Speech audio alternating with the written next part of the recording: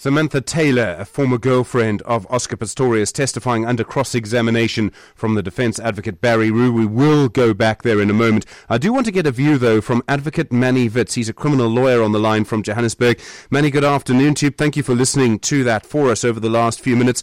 On the one side, we have the testimony. It seems fairly clear that Samantha Taylor has a good recollection, or a vaguely clear recollection at least, of what happened on that day, and yet she also seems to have difficulty with some of the details. What kind of impression do you think she's making on the judge? Afternoon to the listeners, afternoon to you. It's very, very difficult to say. I'm not following it, I'm not watching it. I just heard the last few minutes of that particular cross-examination. I don't know what she said in her evidence in chief. But as far as I understand from the little bit that I heard, she's being asked to relate and recount the events that took place in the afternoon, and apparently when Mr. Pistorius allegedly fired a shot through the open sunroof. So it's quite simple factual evidence that she's being asked to give. And it seems that when she's being asked to test her powers of recollection and her powers of observation, it seems that she's having certain difficulties with the questioning in regards to whether he was angry and at what stage he was angry, whether he laughed, whether he joked. But I think her last answer that she gave, in essence, really summed it up. She said he was angry when the police stopped them. He was irritated after that. He fired the shot after talking about shooting possibly at a robot. And after the shot was fired, he seemed to find it amusing and he laughed. So I think in essence she's given her answer, and it's very simple. It's either him that fired the shot through the open sunroof or not. And whether or not that's a contravention of Section 120, subsection 3 of the Firearms Control Act of 2000, that's really what it will turn on. Or whether or not he had a reason to fire the shot, or whether or not he denies firing the shot. So it's actually quite straightforward. There's no magic in it. Advocate, I do want you to also listen to this particular piece. This is a piece of testimony that was given slightly earlier. During her examination in chief, she was taking questions, this is Samantha Taylor taking questions from Gerry Nell about the end of her relationship with Oscar Pistorius. You said that Oscar screamed at you. Yes. Was it one occasion or more? On more occasions, my lady. Were you present when he screamed and shouted at other people? Yes, I was, my lady. That would include who? That would include my sister, my best friend, another friend of ours. His name? His best friend, Alex. Alex, yeah. And during those occasions, could you confuse the screams for that of a woman? No.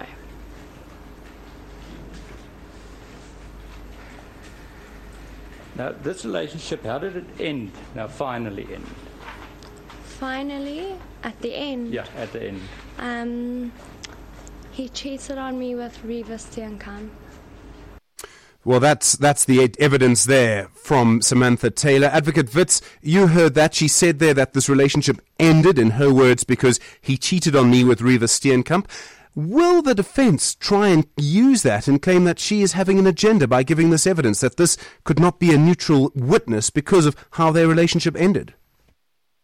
Look, they could use it, but then they would actually have to put it to her in cross-examination and say the reason that you're giving this evidence, I actually put it to you, is because you've either got some vendetta or you want some revenge, or you're angry or you jilted, and as we all know, hell has no fury like a woman scorned, and that's why you're either making it up or alleging this about my client. But then you have to put it to the witness to give the witness an opportunity to answer it.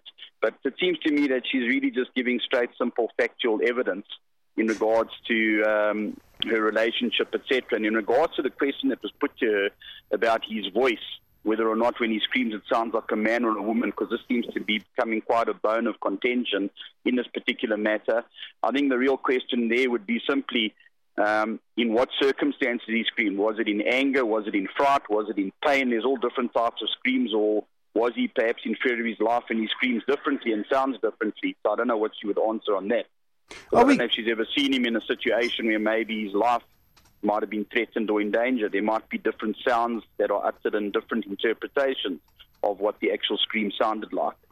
Do you think, Advocate, I mean, it may seem completely imaginary or unbelievable to imagine, but are we going to have a situation where Oscar Pistorius is going to be asked to scream in court here? The scream issue is becoming really quite important. Look, I don't know how. Look, first of all, what the viewers have, the listeners have to know.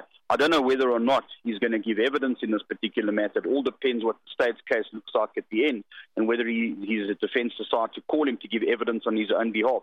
You can't naturally assume that he will be called to the witness box, because only his defence counsel can call him to the witness box to give evidence in his own defence. Sometimes tactically, sometimes if there's not sufficient evidence, and sometimes you make a decision that you'd rather close your case and either call other witnesses and not call your own client because you don't believe the state have made out a case. So if you take the best scenario, that I think everybody wants to hear what he's got to say, and he does get called, you don't know what Advocate Harry Nell will do. I don't know how they will test it. I think I heard something yesterday just in the summing up, that there is some acoustics or some audiologists, etc., who've done various tests on decibels, etc. So obviously that would come out in the form of expert evidence, and the court would then have to decide what weight they put to it. But that would be up to Gerrie Nel if he actually gives the evidence to deal with. I don't know how he would deal with that. Advocate Manny Witz, thank you very much indeed.